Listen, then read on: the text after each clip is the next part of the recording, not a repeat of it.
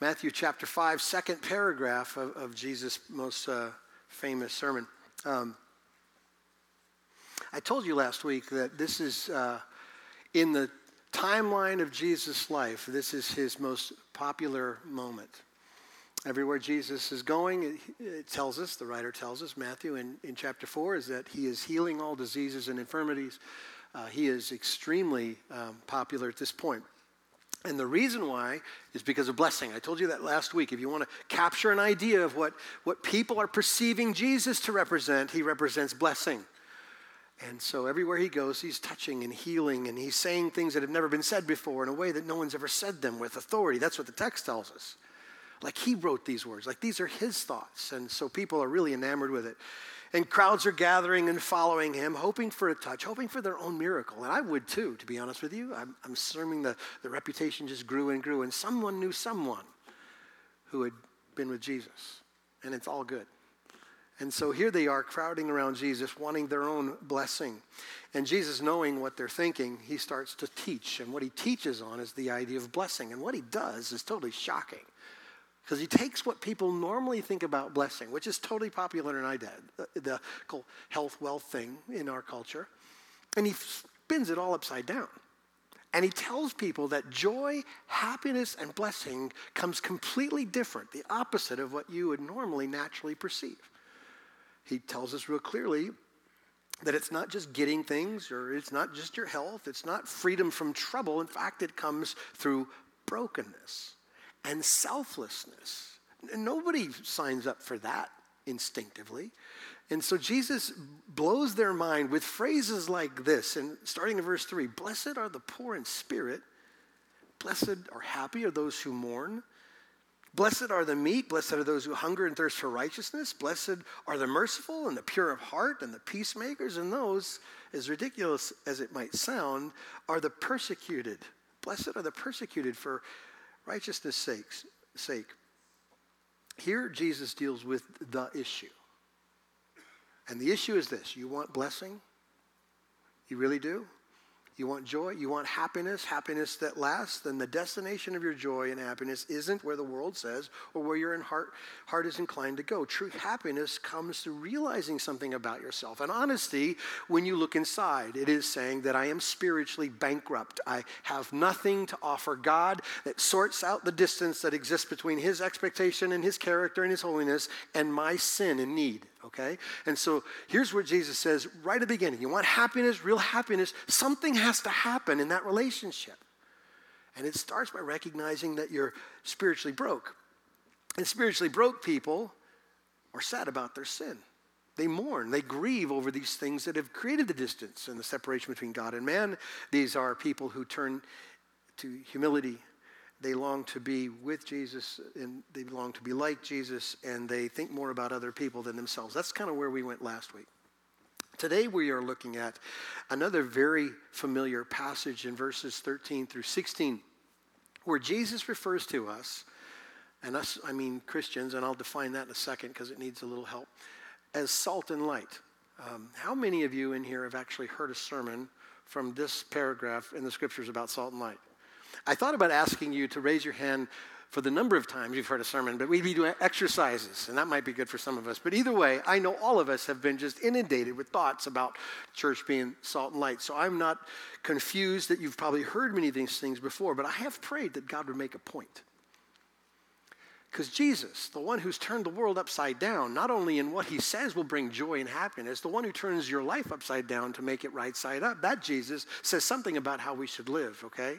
And it really does crowd us compared to the version of Christianity we live with right now. So it makes a perfect sense, by the way, that this section would follow the Beatitudes. Because the people who live like Jesus suggests in the very opening statements of this sermon, if people who are broken and selfless and humble and about other people, here's the reality, they stick out. The world will notice these people. It will be it will be so obvious that those people, those broken people, those humble people will make a difference in the place that they live. So it makes sense that it follows. Martin Lloyd-Jones, a former pastor, he died some 35 years ago, from England, wrote this: "The glory of the gospel is that when the church is absolutely different from the world, she invariably attracts the world." Isn't that interesting? Sinclair Ferguson, another minister, said this: "The kingdom of God has come in the person of Jesus Christ, but its power and its influence is visible only in the sphere in which the world least expects to see them, in the poor in spirit, among those who mourn over their sin, and in the persecuted community of the followers of Jesus Christ." No one would see that list as influential but Jesus. Small people make a difference. Humble people make a difference. Broken people make a difference. Persecuted people make a difference. That's what those writers say, and I think that's what Jesus says here. Last week we ended with this section. In fact, we didn't deal much with it. Verses 10 and 11, Jesus says this will be an outcome for following him. "Blessed are the persecuted for righteousness' sake, for theirs is the kingdom of heaven. Blessed are you when others revile you and persecute you and utter all kinds of evil against you falsely on my account." The church, and by that I have to define it, it is not that you go to church. It's not that you're somewhat okay with the church or interested in some of its subjects. The church, the legitimate bride of Jesus, people who have recognized their need and run to God's only solution for our sin, coming by faith to Christ alone, that when Jesus died on the cross, all of your sin was transferred to him. He bore all the weight of God's wrath, and he gives you his righteousness. The only way we stand is through the work of Jesus and through his righteousness. Make sense? Your confession in that thought is what makes a Christian, period. As much as there are a variety of definitions out there, that's what I mean. The church, those people, believers are so different in this world as we live that the world won't tolerate us. That's what Jesus says in verses 10 and 11. And here's why. Because the world sees the church and God's kingdom as a threat to their lifestyle. It crowds them. Makes them uncomfortable. Nobody likes conviction, right? And so it tries to ruin it. And so if that's how it is, if Jesus says, here's what happens with broken people who live influentially out in the world's going to push back on that in you. If that's how it is, then here's some questions I think we need to answer, and I think that Jesus does in this short section. How are believers supposed to live in that kind of world? With that kind of opposition? What are we supposed to do? If all we're trying to do is believe and understand and submit to the lordship of Jesus, and the world hates us because of it, what are we supposed to do in that climate? How can we make a real difference? That's what these 4 verses are all about, okay? And Jesus is real clear in a very familiar way to you, and so I'm praying for some intervention here. The Holy Spirit would do something new with this text in your heart. So here, let's do what we always do. Let's read it, and let's stop and ask for the Holy Spirit to deal with this text in our lives, can we? All right, let's pick it up, verse 13. "You are the salt of the earth. But if salt has lost its taste, how shall its saltiness be restored? It is no longer good for anything except to be thrown out and trampled under people's feet. You are the light of the world. A city set on a hill cannot be hidden. Nor do people light a lamp and put it under a basket, but on a stand, and it gives light to all in the house. In the same way, let your light shine before others so that they may see your good works and give glory to your Father who is in heaven." Father, we do pray for help. There's so many sets of ears in this room from different perspectives. Some understand a lot of what I say. Some don't understand much. Some will enjoy what is said. Some will not. God, I pray for protection. One, that you wouldn't let me say anything that you haven't said. And I pray the other is that your people, the church, Christians, would take these words and think of these words and respond to these words as they really are, the words of Jesus, our Savior. We pray for that help in his name. Amen. Right here in this short little paragraph, Jesus summarized what it means to be a Christian by 2 metaphors. If you ever want to know what does it really mean for us to go and live this thing out, here's what he does. He starts out with the first one of using the analogy of salt, which we've all heard before. You are the salt of the earth. I want you to notice a couple of phrases, or just a couple of words in the very beginning. You see the very first word in this paragraph, you. It is a plural use of that word. Now, I grew up in Texas, okay? That's why I'm a Cowboys fan. I come by it honestly, so don't judge me, all right? Lived there from 1963 to about 1973. So in 10 years, I had a great accent, all right? You're a young man, you get it. And there was a word we used a lot down south for people. Y'all. And you didn't think about it when you lived there, but it would sound odd now if I was referring to you as y'all, but that's exactly what Jesus does in this one word. He's looking at the church and saying, y'all, all of you, and I want you to notice the second word, are. This is not just minutia. This is important to understanding what he's saying. The word are is not a command. It's not an imperative, something to do. This is not Jesus saying to the church, okay, go and be salt today.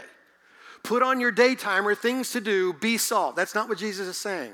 This is an indicative statement, a statement of fact. Jesus is saying, y'all are salt. Deal with it. That's what he's saying. That's what you are. Everyone that is a Christian who follows Jesus is salt. Now, I probably read, and I don't want to exaggerate too much, 100 to 200 pages a week in some of these commentaries. And there's some brilliant men who have just sliced and diced this thought to unbelievable depths, right? There are people who have taken the idea of salt and have drawn their notes around everything that salt could ever possibly do. All the properties of salt and effects of salt. And I'm certain there's so many great lessons in that, right? So salt preserves, salted meat, you preserve it, it penetrates things, it purifies things, it brings health to things, it promotes thirst, it produces change, it was used in the sacrifice system, it was very valuable. I'm absolutely certain those are all great little lines to look at salt. And I suppose we could do a sermon from that perspective. And I'm certain that it somewhat represents how Christians are to be in this world. But to me, what Jesus means to say isn't very difficult to figure out. And I'm going to ask you to tell me what he's trying to say, or what he's referring to. Look at verse 13 again. But if the salt has lost its what? What is he referring to? No trick. Taste. Flavor. Let's use another idea. Influence. Like how a person perceives us, right? That's what he's referring to. The flavor we Christians bring to this world, our influence. So let me illustrate it this way. I heard this a long time ago, but I think it helps. Let's use the idea of soup to describe the church. I'm a big connoisseur of a good soup, and soup with a lot of salt is good. If you're a health nut, don't judge me, okay? Salt is good, as far as I can tell. But if you got a cup of soup and it's all together and it's all right and well salted, you would just go, this is really good soup. It's very savory. It's very enjoyable, right? But in contrast to that, if you ever had something that lacked it, there's a word we use for that, bland. Well, you don't want to be a bland person. But it's what we'd say of something that doesn't have enough salt. And here's the point. People who trust in Jesus are noticed by the world, all right? We are flavor to the world. We're an influence in the world, or we should be, according to Jesus. So what would happen if we weren't different? I.e., weren't salty. What would happen? We wouldn't add flavor and we would be worthless. Just sort of what Jesus says here, right? Like there's no salt in the soup, which if that was the case, we wouldn't eat it. I was in a preaching collective this last week, and just so some of you who don't know, we have a gathering of all the pastors that teach in the Redemption 10 congregation world every Wednesday, okay? So we gather at one of the campuses, and we unpack or work on the passage that we're going to teach 10 days away. So this week was for next Sunday, right? And so this study was a week ago, Wednesday. And we were in the middle of this, and very familiar passage, and you got some struggles when you're dealing with familiar passages because you stop thinking, really, about things you're familiar with. And I just asked a question because there seems to be a really strange thing that Jesus suggests in here. If the salt has lost its saltiness. And I asked the question, I said, have anybody ever had an experience of salt losing its saltiness? And they all just stared at me. One guy did say, are you calling Jesus a liar? And no would be the answer to that. But I'm 55 years old, and every container of Morton salt I've ever had, no matter how long it's been in the cupboard, you pull it down, and it tastes like what?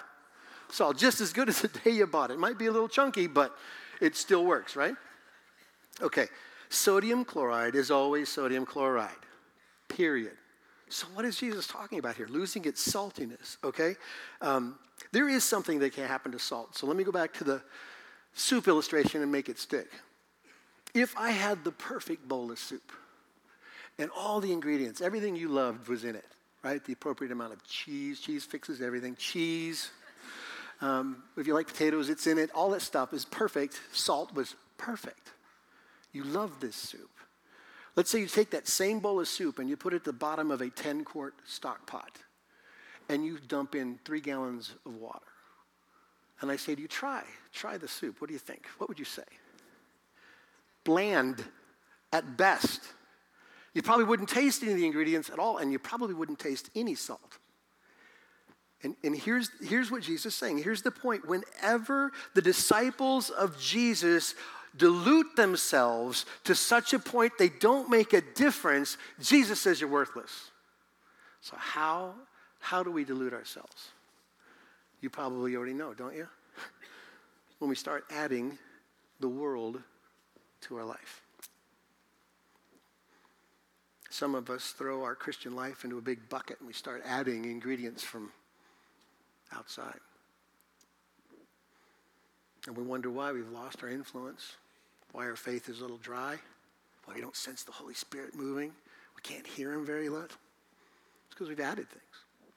A little bit of selfishness, a little bit of love of money, a little bit of sex outside of marriage, a little pornography, a little bit of drugs, a little bit of alcohol, a little bit of coveting, a little bit of anger, a little bit of ranting and raving at the political world and all the hopes lost in the candidates, a little bit of taking and not giving, a little bit of fear, a little bit of independence, a Lone Ranger Christian, a little bit of self-indulgence, and you get bland.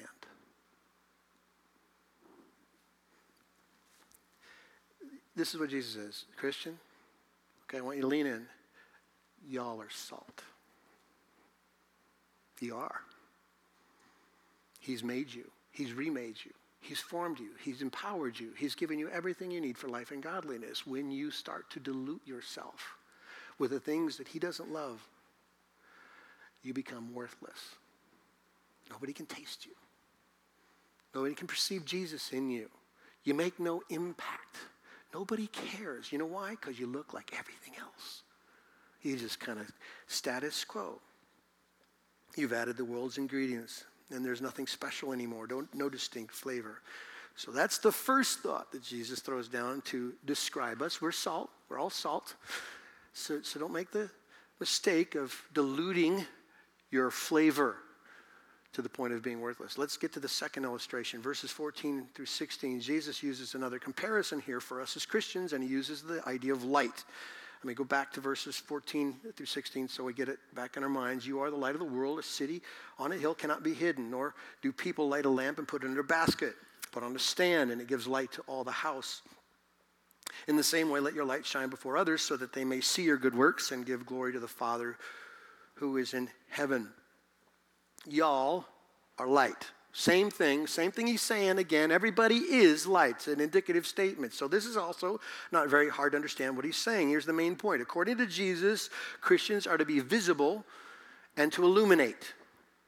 We do light. That's what he says here. Sounds a little bit different, to be honest, if you were to take and capture the thoughts or let's say the emotional reaction to the first paragraph. Blessed are the poor, blessed are those who mourn, blessed are the meek, and blessed are those who are persecuted. That person has a shape in my mind. Like if I were to define him, he would be kind of a small person, terrified of the effects of everybody else. And so you might think after that first little lesson that people would run and hide, right? I mean, it makes sense at least. And many people have taken that approach to being in the world. Go build a commune somewhere. Let's build a wall somewhere. Let's hide somewhere. Let's keep ourselves safe somewhere because they hate us. They hate Jesus in us, and so we're afraid of that. Let's go hunker down. And many have done that, but Jesus says just the opposite here. We're not to hide from the world, but we're to be in it but not of it. Isn't that what Jesus said in the Sermon on the Mount? When he's praying to the Father for us, is what he says, God, don't take them out of the world, but keep them from the evil one. They're not of the world. As you sent me into the world, so I have sent them into the world. Christians don't hide themselves in safe places. We penetrate the darkness with the light of Jesus. That's what we do. That's what we're supposed to do. That's what Jesus says about it. Y'all are light. He's called us to do that. And Jesus refers to himself as light of the world. We are to be a representative of that light. We are to be like a lamp on a stand, he says, that serves a purpose, that illuminates and exposes things. So, okay, there's a couple questions that came to my mind I think we have to deal with here.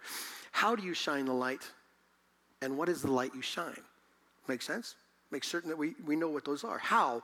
A lot of people have suggested how the church is supposed to shine the light. Now, please don't feel judged if I mention yours, okay? Because I'm not suggesting it's wrong. I'm just probably suggesting that it's not what Jesus said, okay, which is different. Some people have suggested the way to shine your light is to be involved in social action, which is good. Some people have suggested that part of shining the light, or what he means here, is preaching good sermons, and clearly I vote for that, but some people would say, no, shining your light is standing out on the street corner with a bunch of tracts and making certain everyone knows what you stand for. Some people would say it's how you use your vote, or how you parent your kids, or how you take care of your grass. I mean, there's a lot of reasons how people would say this is what it means to shine your light, but that's not what he says here. Look at verse 16, and you tell me what he's talking about. In the same way, let your light shine before others so that they may see your what? What? Good works. Good works. You have to connect these two. Your light shining is a direct reference to the good works that he uses in that phrase. They're the same. Light shining and good works is what he means. Your faith in Jesus as King of your life, according to Jesus, is made most visible by how you live your life. If you want people to know about the Savior, then Jesus says how you do your faith is how they'll see it. Not necessarily taking activation to such a degree that they can't help but know what you stand for. It's like how you live your good deeds. Your good deeds. That's what Jesus says. Here's what James says. You show your faith by your works, James 2. It's what Paul implied in Ephesians 2 that you were saved for. You're the handiwork of God, created to do good works. The plan of God before the foundations of the world to see that you would do these good things. And by the way, the word good, you got to understand what it means. It means attractive, beautiful, winsome, lovely, and pleasing to the eye. Every time it's used, that's kind of what it means. A beautiful work, an attractive work. It means that somebody else has to assess it and find it so, right? Not just you, like you. That was a good work. I made them know what I was thinking. It's a good work, Lord. No. It's got to be winsome to others, attractive to others. In other words, Jesus says that people be attracted by the beauty in your life, the way you live it out, the way you care for one another, the way you serve one another, the way you don't put like your hope in the wrong things. I had a really intense moment this week, I thought, with one of the folks that go to our church here. He's a friend of mine, and he just lost his wife to cancer. And all he was doing was sharing how he feels. And there was a lot of tears, by the way. But I thought to myself at the moment, that's a good work. Because pain's real, loss is real, but his suffering is transformed. Because he suffers as one who has hope. Do you understand? Like there are tears, but Jesus is still Lord. There are tears, but there's still a heaven to gain. There are tears, but there's still things that matter. And I thought, if he just talks about his life now, even in the midst of his pain, the world will look at him and say, man, there's something different about that guy. Because he doesn't grieve as one who has no hope. You understand? And I thought, well, that's a wonderful depiction of how we are to live a beautiful life. You wouldn't pick that, would you? You wouldn't pick the beauty of suffering well as an attractive picture, but it is. The world suffers without hope. They got no clue. They try to fix it on their own. But the church, we get to do it different. We don't try to even the score on all business deals. We don't have to make ourselves come out on top. We don't do those things. We don't treat people poorly. We treat people better than ourselves. That's according to Jesus. And he says they'll see it and they'll be drawn to it. Now, let me emphasize something here that I think is really important. I'll just declare it. I'm into preaching, okay? I'm all for preaching, all right? I think we should be totally unashamed in declaring the gospel. In fact, I don't think anybody can get saved apart from the Holy Spirit opening his heart to hear it and God using someone to tell them that there's forgiveness in Christ. I think that has to happen for us to come to Christ. So I'm all for the spoken word. I'm all for preaching. I'm all for those conversations. But do you notice that Jesus says in this verse, live your lives so that they can see? Do you see that? He could have said, so that they can hear your great sermons. Preach in such a way that they can't be, confused, hear your great sermons, or they go to your great churches. After all, you got a wonderful campus and your music's amazing. So do all that stuff in such a way that they'll come to your churches, or that they'll read your great books, or understand your deep theology, or read your statements of faith. Jesus could have said all that, but he didn't. What did he say? So they would see your good works. Sometimes we get this backwards. We're more impressed with the things we do. These ancillary things that God has said, listen, that's whatever. But I'll transform you, and they'll find it attractive. I'll change how you see things, and they'll find it attractive. I might not take you out of the pain and suffering, what I consider normal in this world, but I'll change how you respond to it, and they'll find it attractive. The way you live your life, they'll see it, according to Jesus. And I think it's interesting here, Jesus also gives us what will happen if they see those things. Here's the first thing, the end of verse 16. Two things happen. Here's the first one. They give credit to God. Isn't that awesome? You and I do the shining, God gets the glory. Who would vote yes for that? I would.